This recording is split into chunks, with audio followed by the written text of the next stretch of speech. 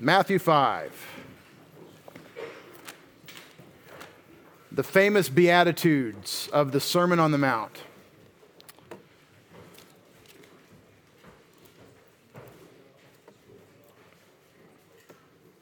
I haven't done this with you in a long time. I tell you to turn in your Bible.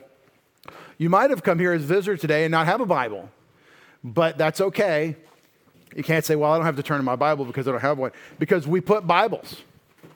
So you can turn in your Bible. So what would I do with this? I mean, well, mine's upside down and backwards. I can't use this. Oh, you got to flip it over. That's tech support, all right, for the codex. So where would I find Matthew in my Bible, right? Well, first of all, you want to make sure you're looking at it with the printing from left to right, and it says Holy Bible or whatever your Bible says on the front, and have the spine on the left side if you have an English Bible. If you're looking at a Hebrew Bible, you don't need this instruction. So what you do to find the New Testament, in the first book of the New Testament is Matthew, is that you go to about, I want to say, the 20% left mark. 5%, 20%, like 4/5 of the way through the Bible, you're now in the New Testament. And I accidentally turned to Matthew 11 by going and thinking, where is about 20%, between a quarter and 20% left? And some of you are like, math? I didn't come to church to do math. Well, just think 4/5, like almost to the end of the Bible. And you're going to find yourself in the New Testament. And if you turn to the index, you blew it. You went too far. And you have to back up and go back to, but what I'm saying is the New Testament isn't huge. Matthew is the first of the four Gospels in, I believe, history and the way the Bible is printed. And that's a controversial statement, and I stand by it. But we're in Matthew chapter 5. So you're like, okay, I found Matthew, but what's this chapter 5 business? They always talk about chapters and verses. Philippians 4, verse 4. How do I know that? It's a street address. What you have is the right street. You're at the right town. You're at Matthew.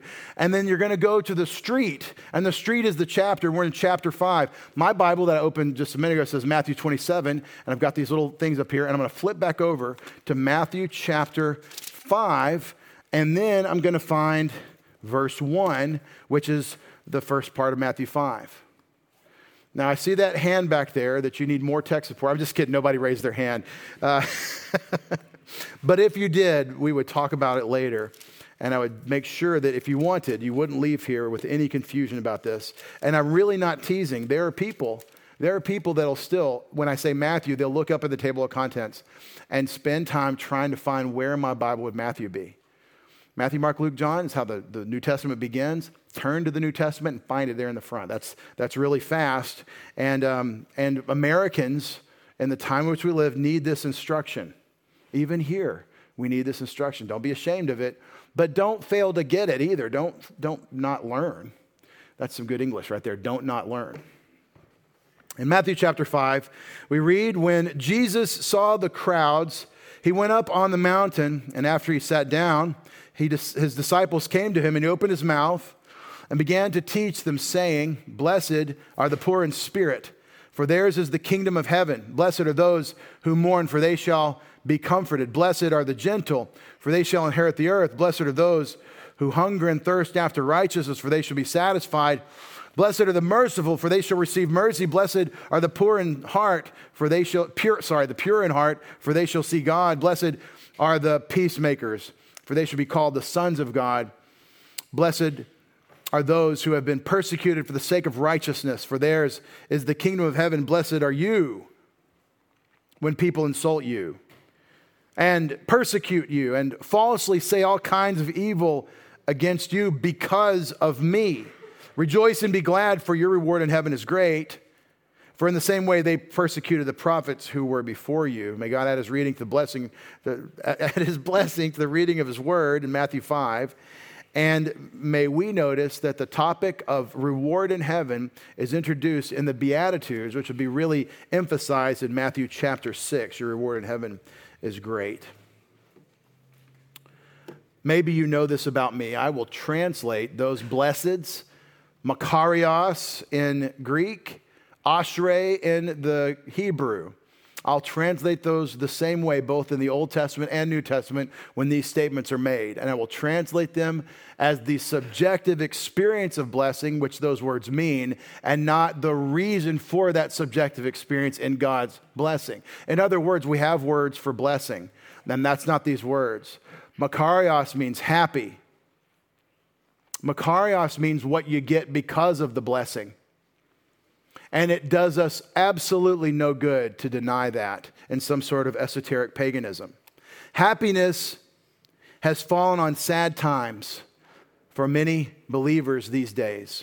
Either we don't have it because we don't know where to get it, or we mistakenly believe that we're not supposed to have it in the first place, as though somehow the idea of pleasure or enjoyment is inherently sinful. I'm not going to preach a message today of hedonism or Christian hedonism.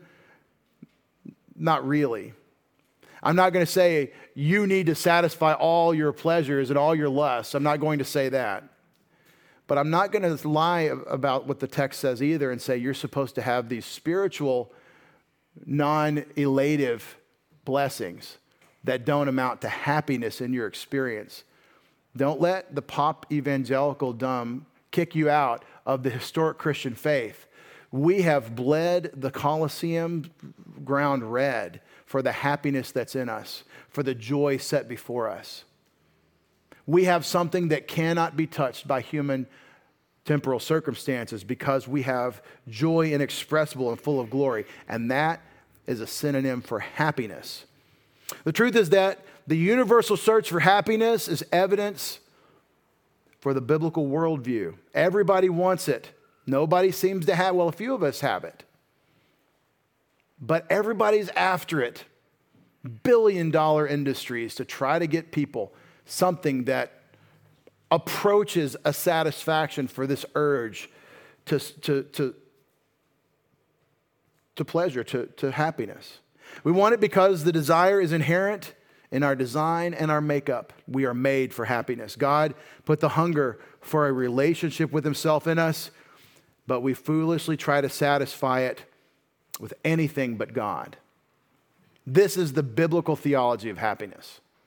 It's like the biblical theology of fear first hour. It's not that there's two kinds of fear. It's that there's one fear and you give it to God or you're an idolater. There's one happiness. I get it from him or I'm not going to have it. And that's the nature of the human race, and it's chasing after vanity. We don't have this elusive bliss largely because we are fallen people living in a fallen and cursed world. And what does that language fallen mean? Think about that. I talk about our fallenness all the time. Fallen, that means that there's a change in vertical position, physics people.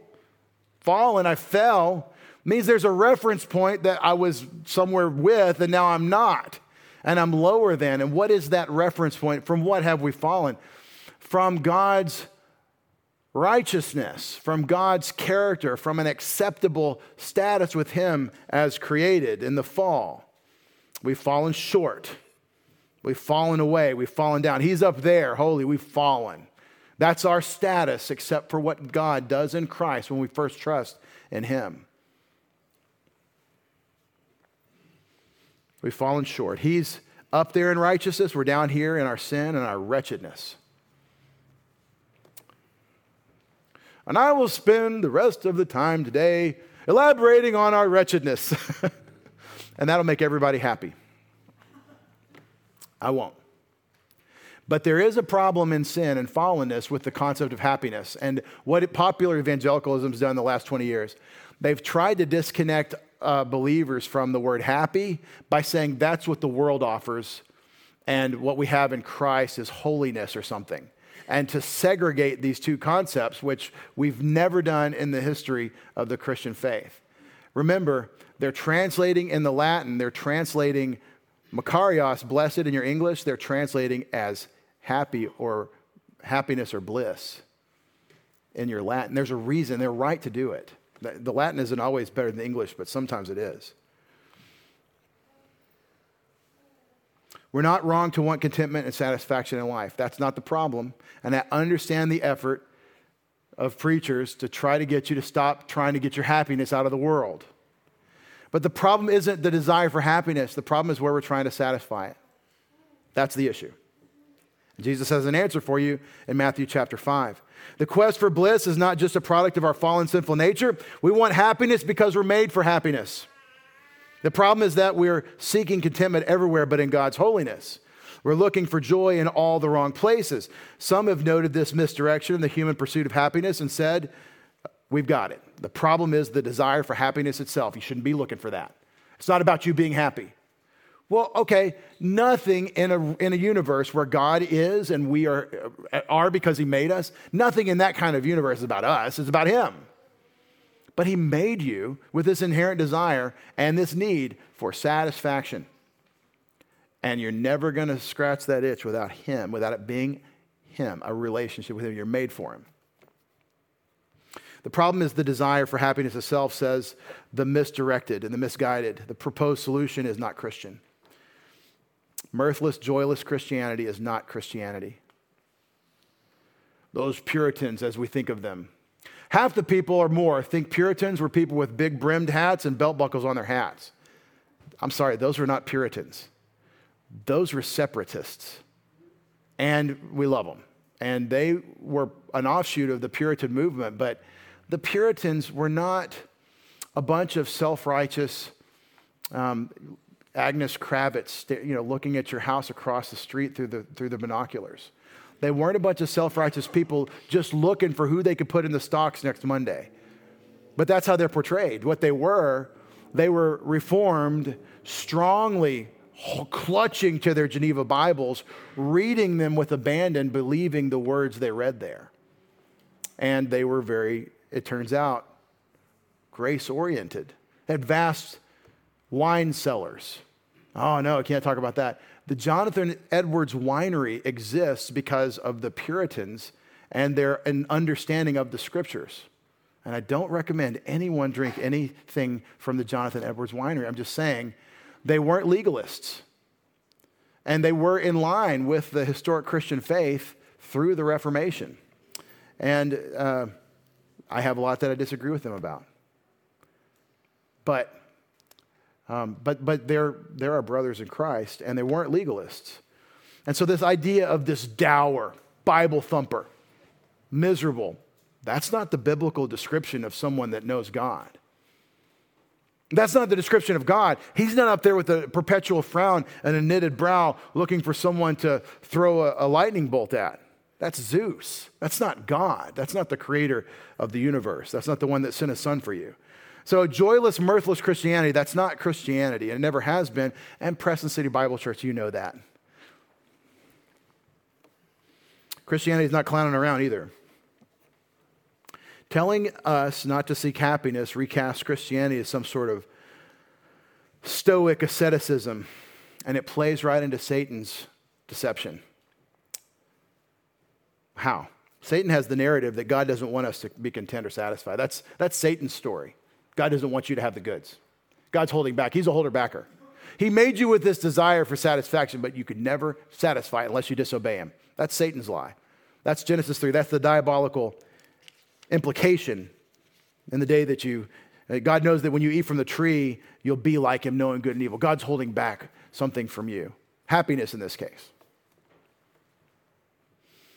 God, the righteous and generous lover, is slandered by the slanderer. That's what the devil means, slanderer, the adversary with his mouth. The slanderer says that our God, who is righteous and generous as a lover, is petty. He's God, the petty withholder, or God, the unkind, craven miser. That's not the Bible, and that's not anything to rejoice in. If that was the God we served, we should be dour. We should be angry, knitted brow people that don't have any of the attitude described in the Beatitudes. Just to be clear, the problem is not the pursuit of happiness. It is the pursuit of happiness in some other source than a relationship with God. We're looking for the right thing, but in the wrong place. That's often the case with the human race. And when you see these tendencies in the broken, fallen, sinful human heart, and you see this is one of these common threads we have with people, it's a great apologetic. It gives you a reason, as Peter said in 1 Peter 3:15, for the hope, for the joy that's in you. Well, you better have that hope. You better have that joy so that you can have a reason to share it. We do ourselves and the gospel no good if we don't understand the biblical pursuit of happiness. As an example of the tendency in our culture to look for it in the wrong place, Americans, let's be Americans now. We are. You know what I'm going to talk about if I talk about American culture, right? Think about it in your mind. What would we describe if we're talking about American culture? And everybody could be thinking something different. You could say, well, what would the mainstream media think of it? And what would the 1619 Project say about it? And I'm more of a fan of the 1620 Project when the Pilgrims landed. Now I'm going to talk about the Declaration of Independence. We look for happiness somewhere besides God. Watch what we said.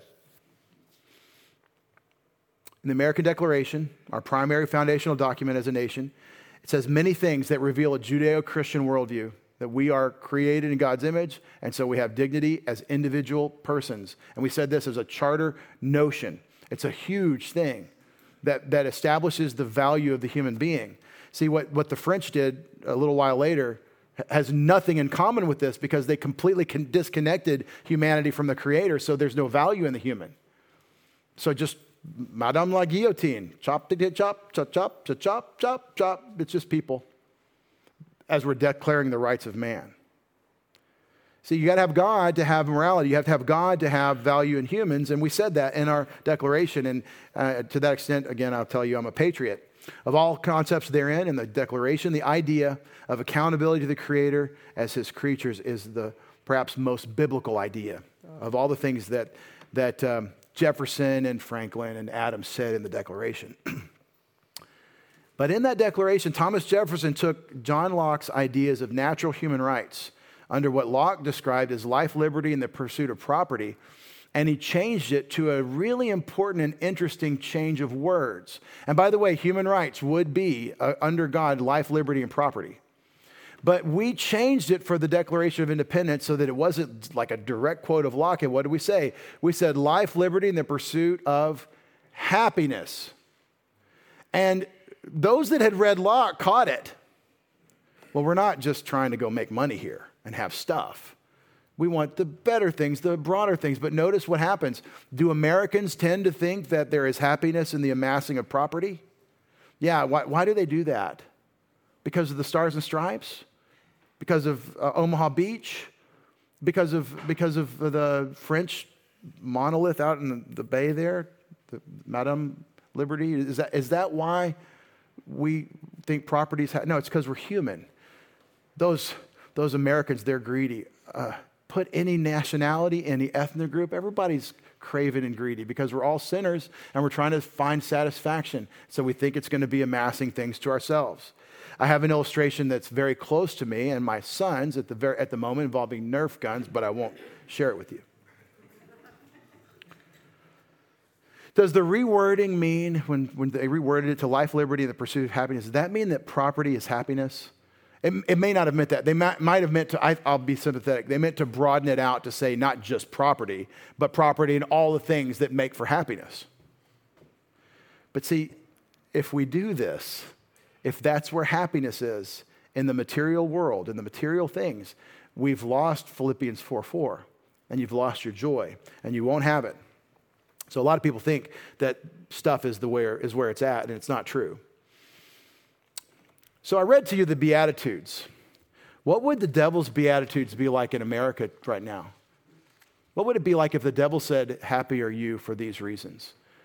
These are the places you can find happiness. This is a fun thing. This little segment is brought to you by C.S. Lewis in this tradition of the Screw Tape Letters. But what would his Beatitudes sound like? Where would people be looking for happiness if it wasn't in a walk by the Spirit with God the Father in Christ? Where would they find happiness? Happy are those who find romantic affection. Oh, it's so good. It is. It's one of the best things. Better than a blizzard. I mean the Dairy Queen blizzard. Happy are those who find romantic affection and make it their whole reason for existence. Ever know anybody like that? Yeah, every 20-year-old. I'm sorry, every 15-year-old. They're like, the ladies are like, men aren't like that. Some of them are. Happy are those who find romantic affection. That good thing, oh, that's it. This is life. This is it. For they shall have constant emotional stimulation and never get bored of that feeling of fleeting romantic exhilaration. I told you that these are the devil's beatitudes. And those of you that know and have been through this know that that's a lie. If it's real, then it'll forever be powerful enough to keep me emotionally stimulated. That ain't how it works. It's more like a fire, and you need kindling to start the fire, but then there's the real fire after the initial kindling, right? That's how this works, and it takes work to keep the fire going. So, I have a lot of ways to use that illustration. Satan might say, happy are those who have children as their life's all-consuming and defining passion. See how you take a good thing like marriage or romantic love, you turn it into an idol? You take children, turn them into an idol. Happy are those who make their kids their lives. For they will fill the emptiness of their lives with their children and build their satisfaction in life out of their children's successes, affection, or destruction, depending on the selfish and sinful bent of that parent. I don't want to see them succeed, but it really gives me a pump when I see them fail. Have you ever known parents like that? I have. Or they've grown up, but they're staying here to serve me because, after all, it's me. And it's about me. And since it's all about me, they exist to please me.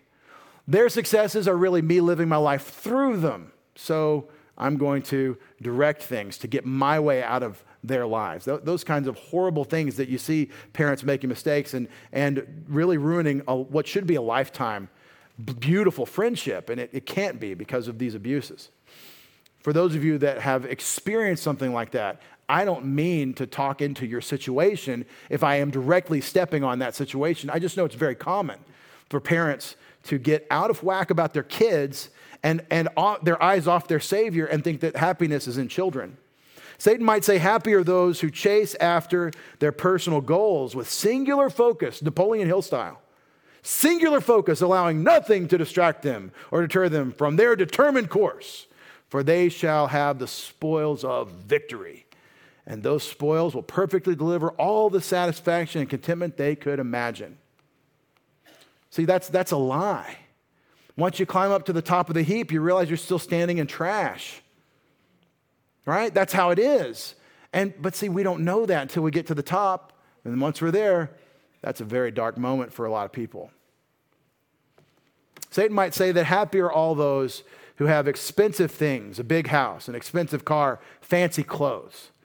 For they shall have a lifestyle that makes them content. But they won't be content. And they'll still chase, once they have all the things, they'll still chase happiness and they still won't have it. I pray that you're having a moment of wisdom, young people, and you're learning from the description instead of having to live it and waste so much time as a young adult and then come back to yourself and say, yeah, it is about the Word, it is about the Lord. I pray that you'll hear the lies that Satan is telling the world and that your culture, your generation is growing up with. Happy are those who have friends to spend time with. What's wrong with that? It's not God.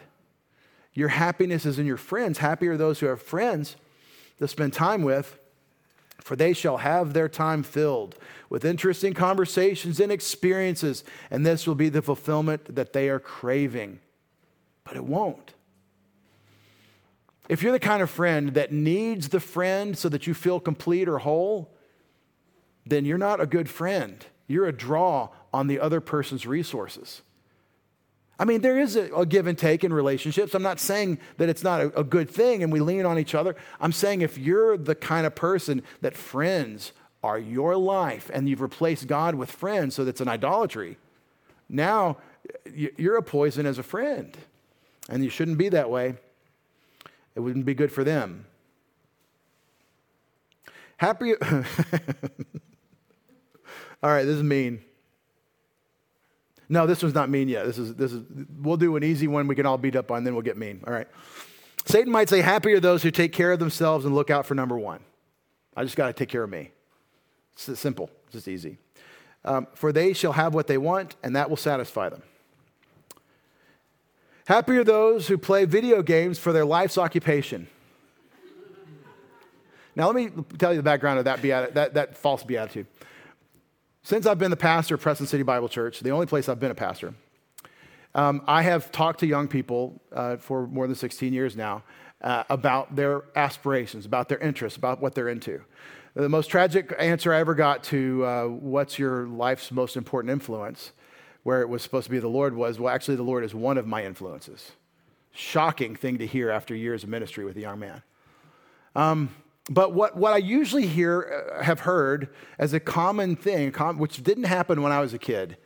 They had video games, but they didn't have like now. What I most commonly hear from boys around ages 12 to 18, when I ask, what would you like to do with your life? And they mean, you mean for a job? Yeah. It's overwhelming how they want to be playing video games for their work. Now, they'll say something like, I want to design video games. Have you ever designed anything? Usually they haven't, but they like to play them. And it's the only thing in their limited world they can imagine being satisfactory in life because it's so overwhelming in its visual and audio stimulation. And what that's done in their brain has become such a fixation. And it's been so easy for mom and dad to they're good. They don't break anything. They throw their controller once in a while, but they kind of they obey enough that our life is more peaceable. And so the kid gets completely consumed with this dopamine addiction, and it's the only thing he can imagine worth living for. That's why he says it, because it's so good. But he really can't appreciate the beach. An apple has nothing for him, right? He can't have a beautiful sunny day and a walk with his family. No, that's not exciting and stimulating for me. And so what we who know would say is that kid is robbed. He's been completely robbed of life, of the enjoyment of the good things in life. And maybe he'll learn. Maybe he won't. At least he's docile and seems content so that we can get about our adult lives and not bother with him. Happy are those who play video games for the life's occupation, for they shall have constant visual and audio stimulation, and that is far better than feeling real life in the cold, harsh, real world. I wish that if you're like that, if you're like, I just don't like normal life, I like to play, I like to be in screens, I like to be in that world, that Ready Player One sort of construct, that if I could just live there, I would. If you have been kidnapped by this, as many in our culture have. And some of you, I'm not looking at you, I'm not thinking of you, but if I'm talking to you, I'm talking to you. If you would just take it as an article of faith that there's nothing on TikTok for you, that your brain is better without it. If we could take it as an article of faith, we don't need the constant stimulation for a chuckle. If you just let it go and try to live without it, I think you'd be amazed. That's the power of camp. I don't think Christian retreat camp has ever been more powerful than it is right now because the alternative is such a huge differential.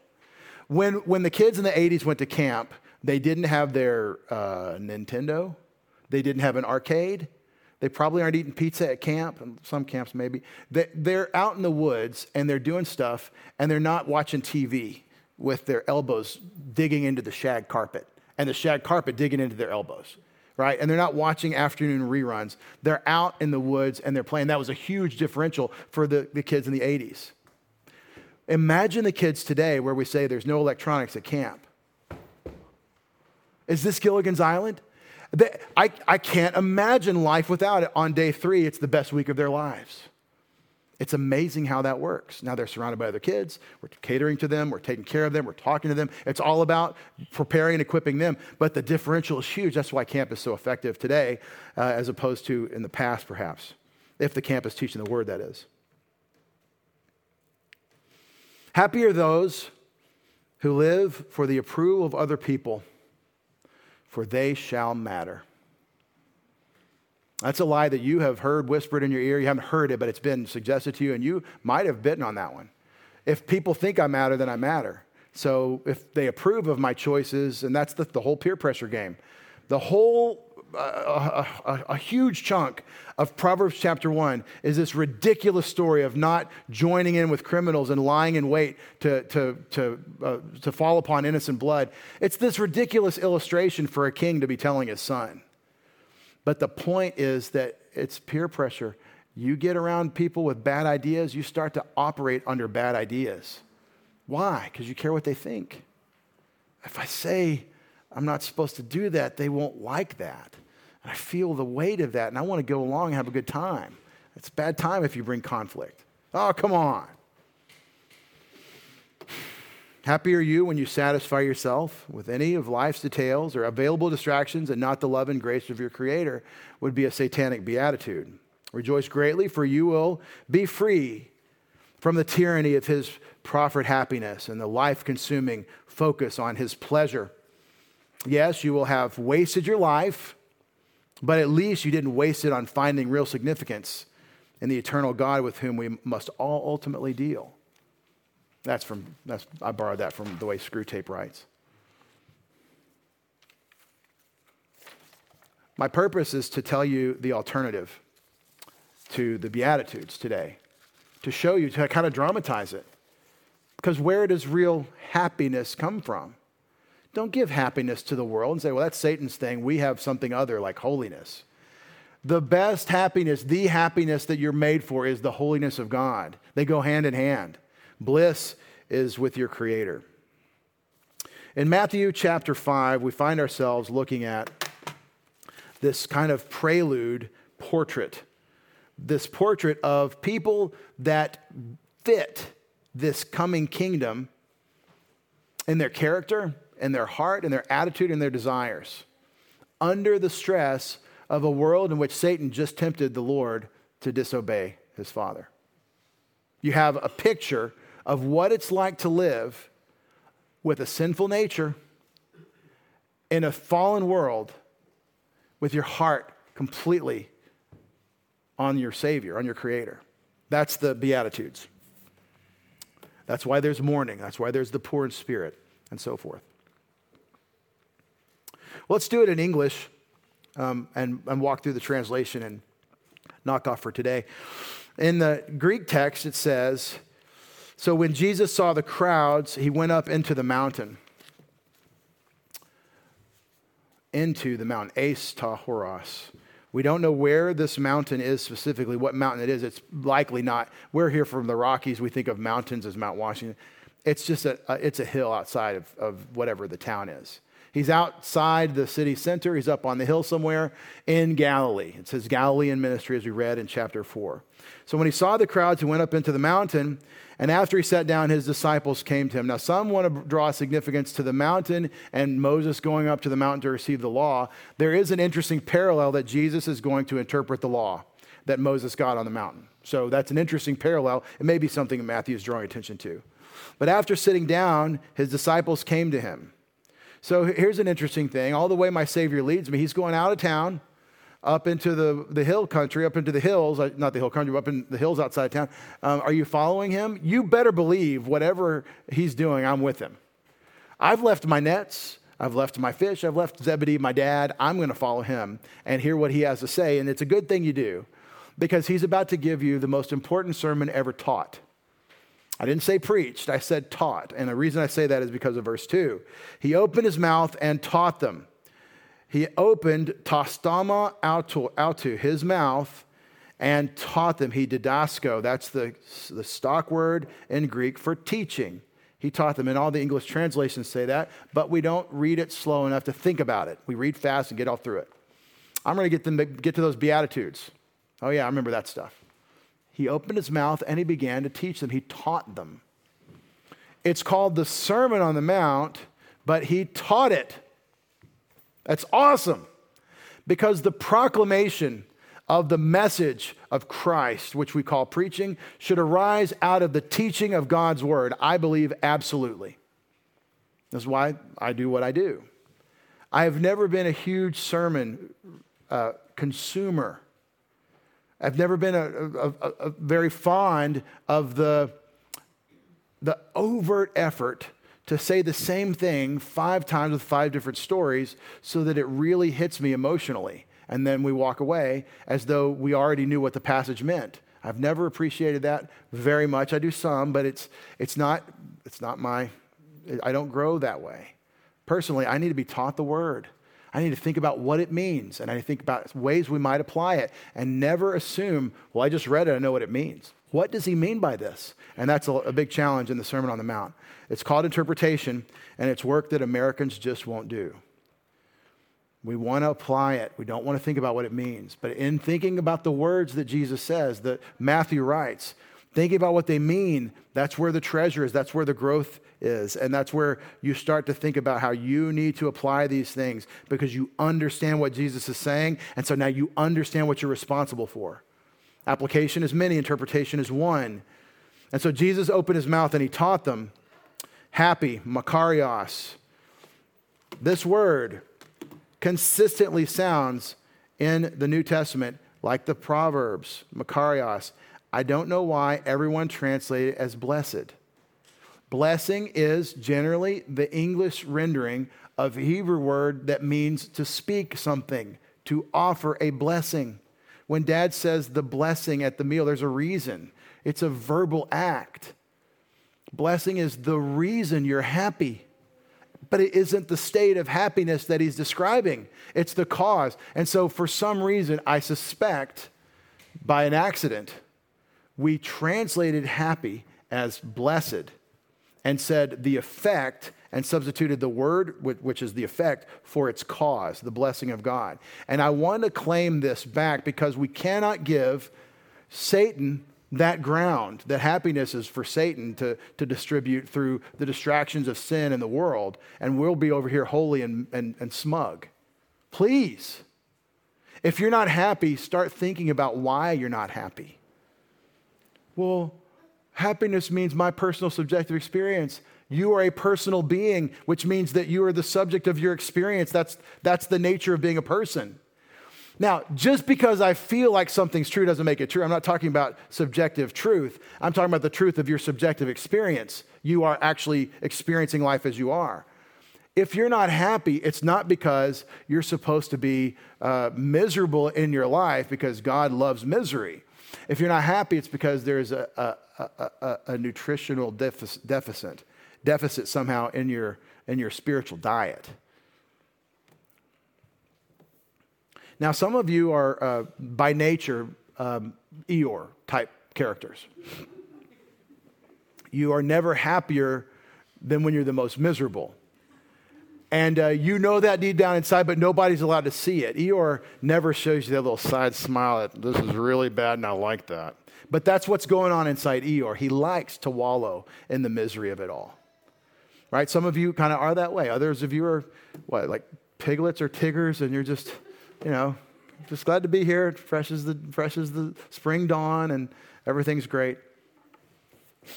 We want to hang out with you second category more. I'm sorry, we do. You're more fun to be around, and we appreciate the ballast and the anchor to reality that Eeyore provides everybody. But notice that what you're being invited to in the Beatitudes and in the Proverbs with all the statements about Ashrei, all the happy is the man, and check out Proverbs 3, happy is the man with God's wisdom.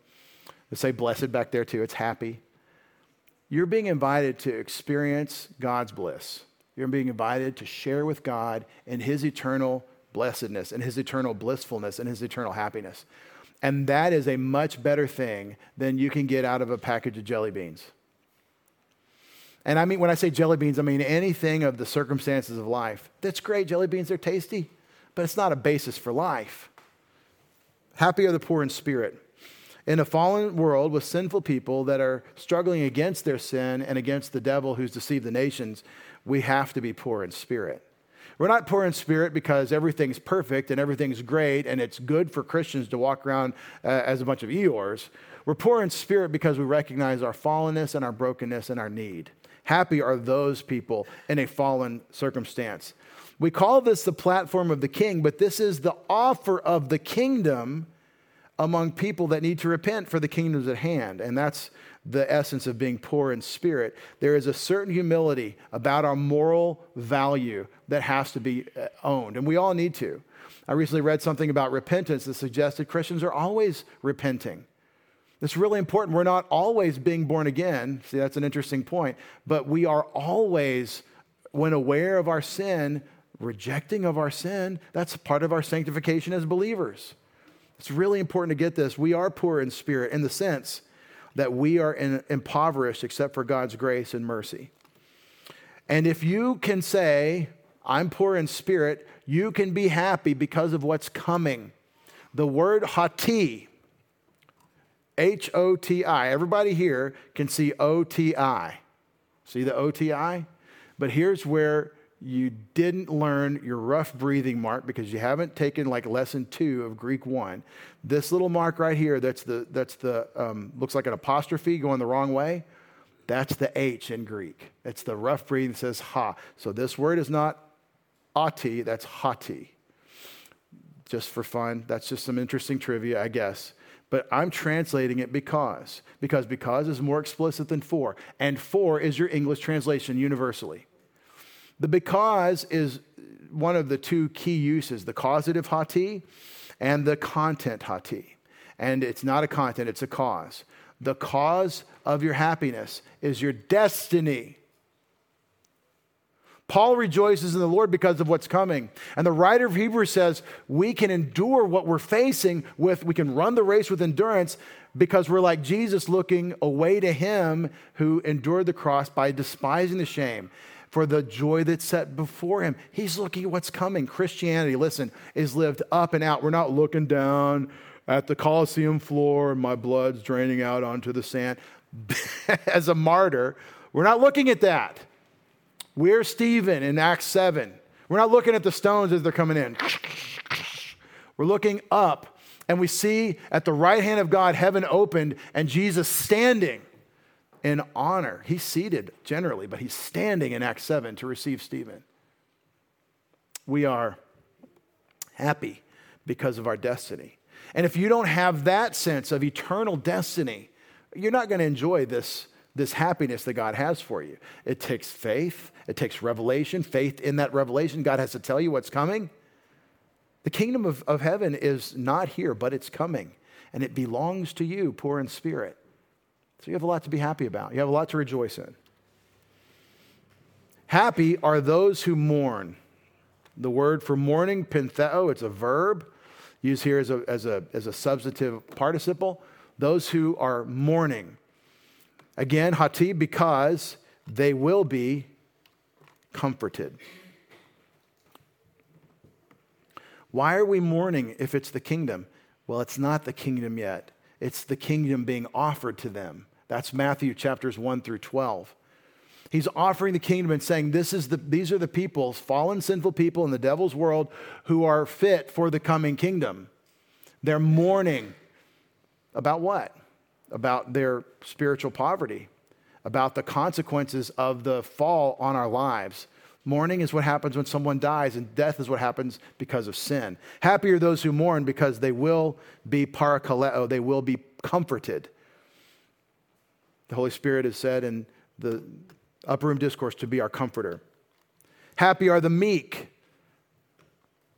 Praus, praea, or prow. This word praus, translated meek in your King James Bible. Perfectly good translation. All of it is, really. But what does meek mean? He never lifted weights in his life. He's meek. He had a low-protein diet. He's pretty meek. It's not talking about that. He's talking about the gentleness that is not self-important. This is what the BDAG lexicon says about this word meek or gentle. Pertaining to not being overly impressed by a sense of self-importance. That's the sense that meek is offered. That it's not about me. It's the opposite. It's humility. It's the opposite of arrogance, self-importance. They gloss gentle, humble, considerate, or meek. That's what we mean when we talk about the meek inheriting the earth. Happy are the meek because they'll inherit the earth. Now, we learned first hour what inheritance means in the Bible. It doesn't mean someone died. It can mean that, but that's not the primary meaning. What's inheritance mean? It means the transfer of property. It means the ownership of something. It means you have stock in the company. That's what it means. That's why you can't do Marxism and Christianity, because Marxism denies the value of the ownership of private property, and the Bible has God as the owner of all the property, and he's perfectly righteous to own it. And by the way, he distributes it as he sees fit, and he's righteous in that too. Well, I don't like how he distributed it. Right. That's rebellion. Happy are those who hunger and thirst for righteousness, because they will be filled. If you want the right thing, you'll get it. Pray in accordance with God's will. He's happy to answer those prayers. It's part of his design. If you pray what God wants, you're always going to get the right answer. You're always going to get a yes. Right?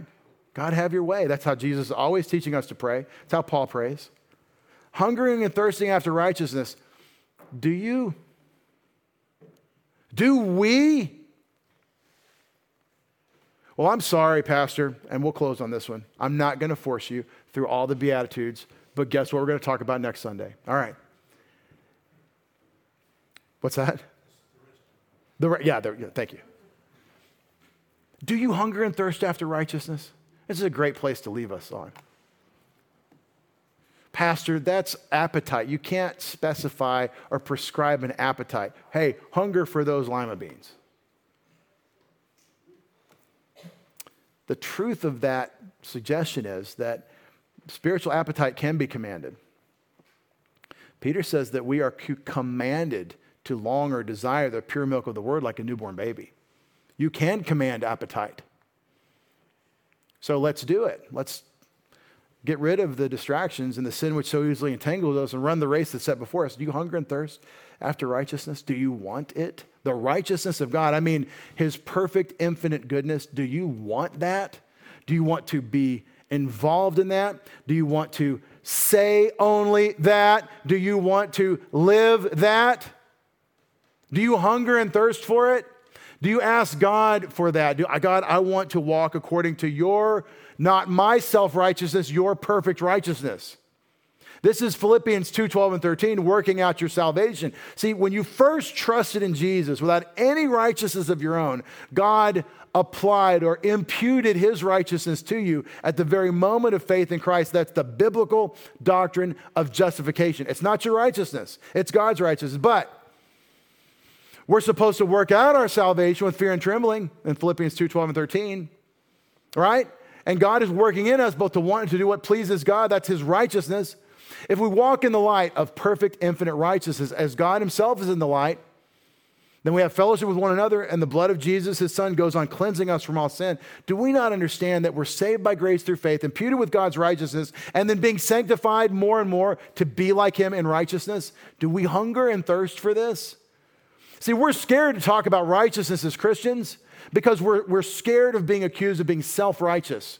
But listen, my self-righteousness is not God's righteousness. It's not the same. We're not talking about I'm goody-goody. We're talking about what is God like? What does he want? Do I want that? Isn't that magnificent? Now here's the thing. Here's a promise in verse 6. Happy are those who hunger and thirst for righteousness. What's the promise? They will be cortazo. They will be filled. You can have that appetite satisfied. And so here's the prayer. Here's the gospel. Maybe you want a break. We all want a lunch break. Maybe you want a break from the strain of sin in your life and you just want to get off that and you figure out how to be saved from that. That's the gospel. Jesus died for your sins and rose from the dead. He paid your sin debt, and if he gives you his life, then in the power of his Spirit, you can walk worthy of his righteous calling. Absolutely. Jesus saves us from our sin, including the power of our sin nature in our lives. You don't have to walk according to your sin nature, but only in Christ, only in the power of the Holy Spirit is that true. If you want to do it on your own, Take a cue from C.S. Lewis. Do your best. Hey, go keep the 10 Commandments. Good luck. I'll see you in a little while. If you really try hard, you're going to look like a train wreck in about a week because you're going to be a fail. If you're really diligent and committed to it, you're going to be a mess because you're going to fail because Jesus alone can do something about your sin. However, if you're a believer in Jesus Christ and you're like, I don't really know about this hunger and thirst after righteousness. That seems like a foreign idea. I don't really know. Do I hunger and thirst after? Is that my daily appetite? Is that who I am truly? That's what I want? God's righteousness in my life, in my words, in my experience, in my representation, in my communication, in my associations. Is that what I want? Maybe it's time to ask him, Father, I need this appetite. I want to be described here. I want to be this happy person that is hungering and thirsting after righteousness. I want to not miss out on the filling that you're proposing.